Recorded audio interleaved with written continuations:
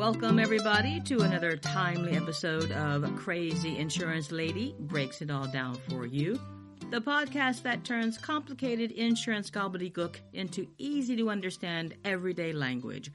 I am the Crazy Insurance Lady herself, Gay Glenn, a licensed insurance agent in all lines of personal insurance in more than 21 states, and I am the creator, producer, writer, and host of this podcast, explaining all types of insurance issues and coverages, how they work, and how you can make them work best for you.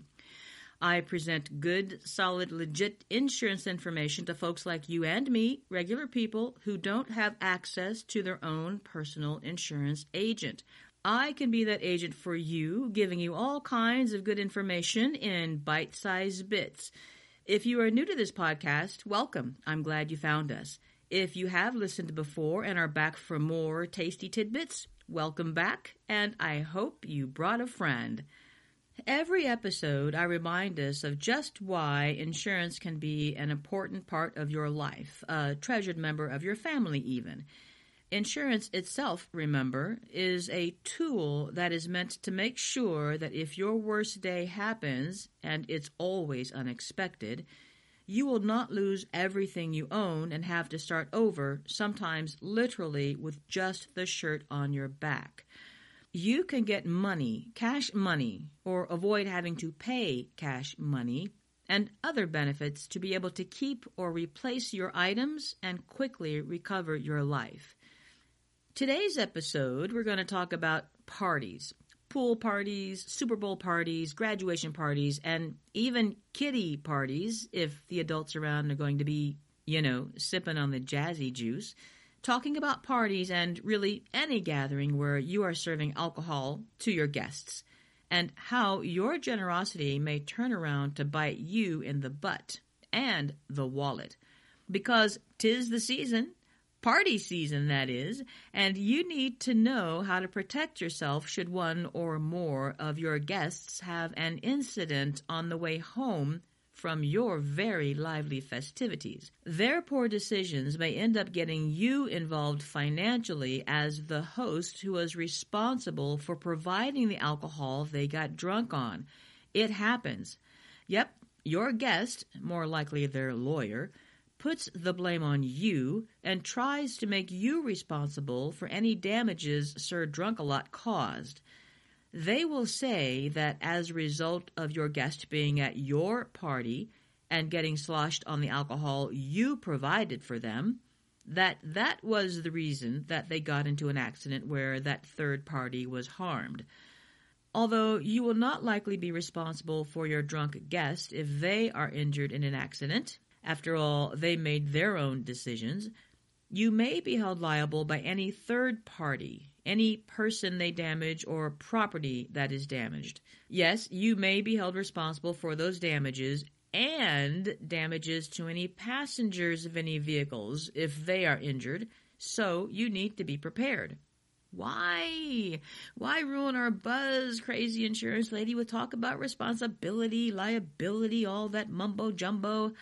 I believe you mean gobbledygook. Because I have made it my job to help you keep all your stuff. And because here is another way you probably didn't even know was a problem until now, where you are at risk. And all you wanted to do was to have a little fun. Well, here's how you can have your cake and eat it too. Today's topic is social host liability. Social host liability is not a type of insurance. It is a legal concept, meaning you might be held responsible for damage a guest of yours causes if they were at a party where you provided alcohol. So that is social host liability.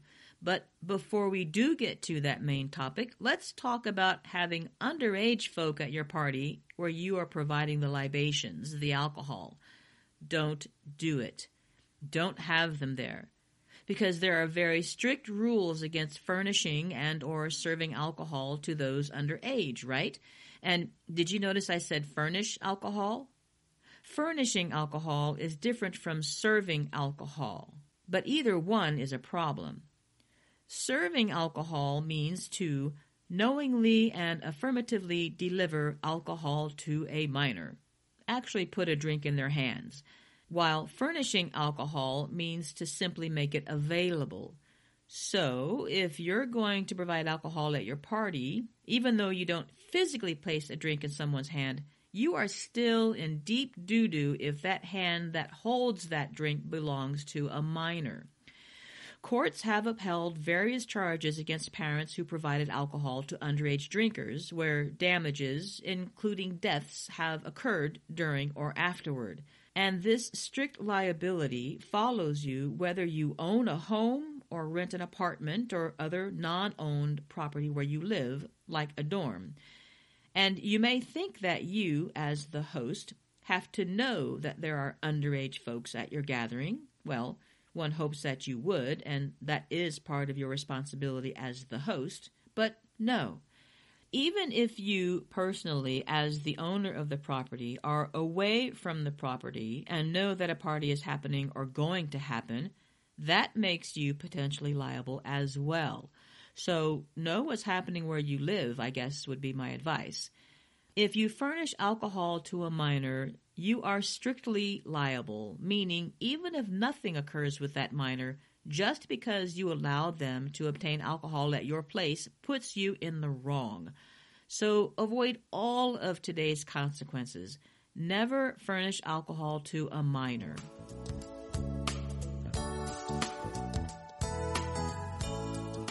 So enough about that. Let's move on to the main topic of today's episode, social host liability. Social host liability is the legal term for criminal and or civil responsibility of a person who furnishes liquor to a guest. In non-gobbledygook terms, if you host a party where alcohol is being served or even furnished, remember, furnishing alcohol means you provide alcohol, even though you don't specifically hand each person a drink, but alcohol is there because you cause it to be there. If you serve or furnish alcohol to a guest, you can be held responsible as the host furnishing that alcohol for any injuries that drunken guests at your party may cause to a third party, even after leaving your party. And others injured by your drunk guest may hold you liable for their injuries too. What's up with that? Social host liability. I'm trying to tell you. So the problem is that you have a party and, like most folk, you provide alcohol. Well, that in itself is not a problem. The problem may arise once people start drinking. But does that mean that hosting a party should be a thing of the past? No, because now that you know that you may be held responsible for damages a drunk guest of yours causes after having the time of their lives at your party, you can take measures to lessen your liability, prevent that it's all your fault scenario from occurring, to the best of your ability, that is. You will want to do everything within your power to see that your guests have a good time and that they also have every opportunity to make other choices besides driving home inebriated, which is how most accidents happen after a night out drinking, right? So here are 12 well-advised tips to help keep you out of hot water.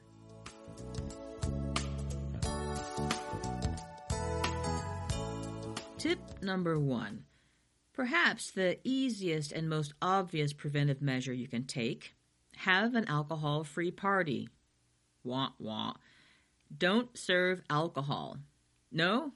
I didn't think so, but it is the most obvious solution. Tip number 2. Provide designated drivers. Simple, that. Provide someone who will remain sober to drive those drunks home. That will eliminate all the social host liability risk. If you are unable to provide designated drivers yourself, encourage your guests to pick a designated driver from their group so that their designated driver can drive them home safely. Number 3. Encourage your guests to arrive by taxi, Uber, bus, train, carpool, any way where they are not directly responsible for driving themselves home. That way, there won't be any accidents due to their driving intoxicated.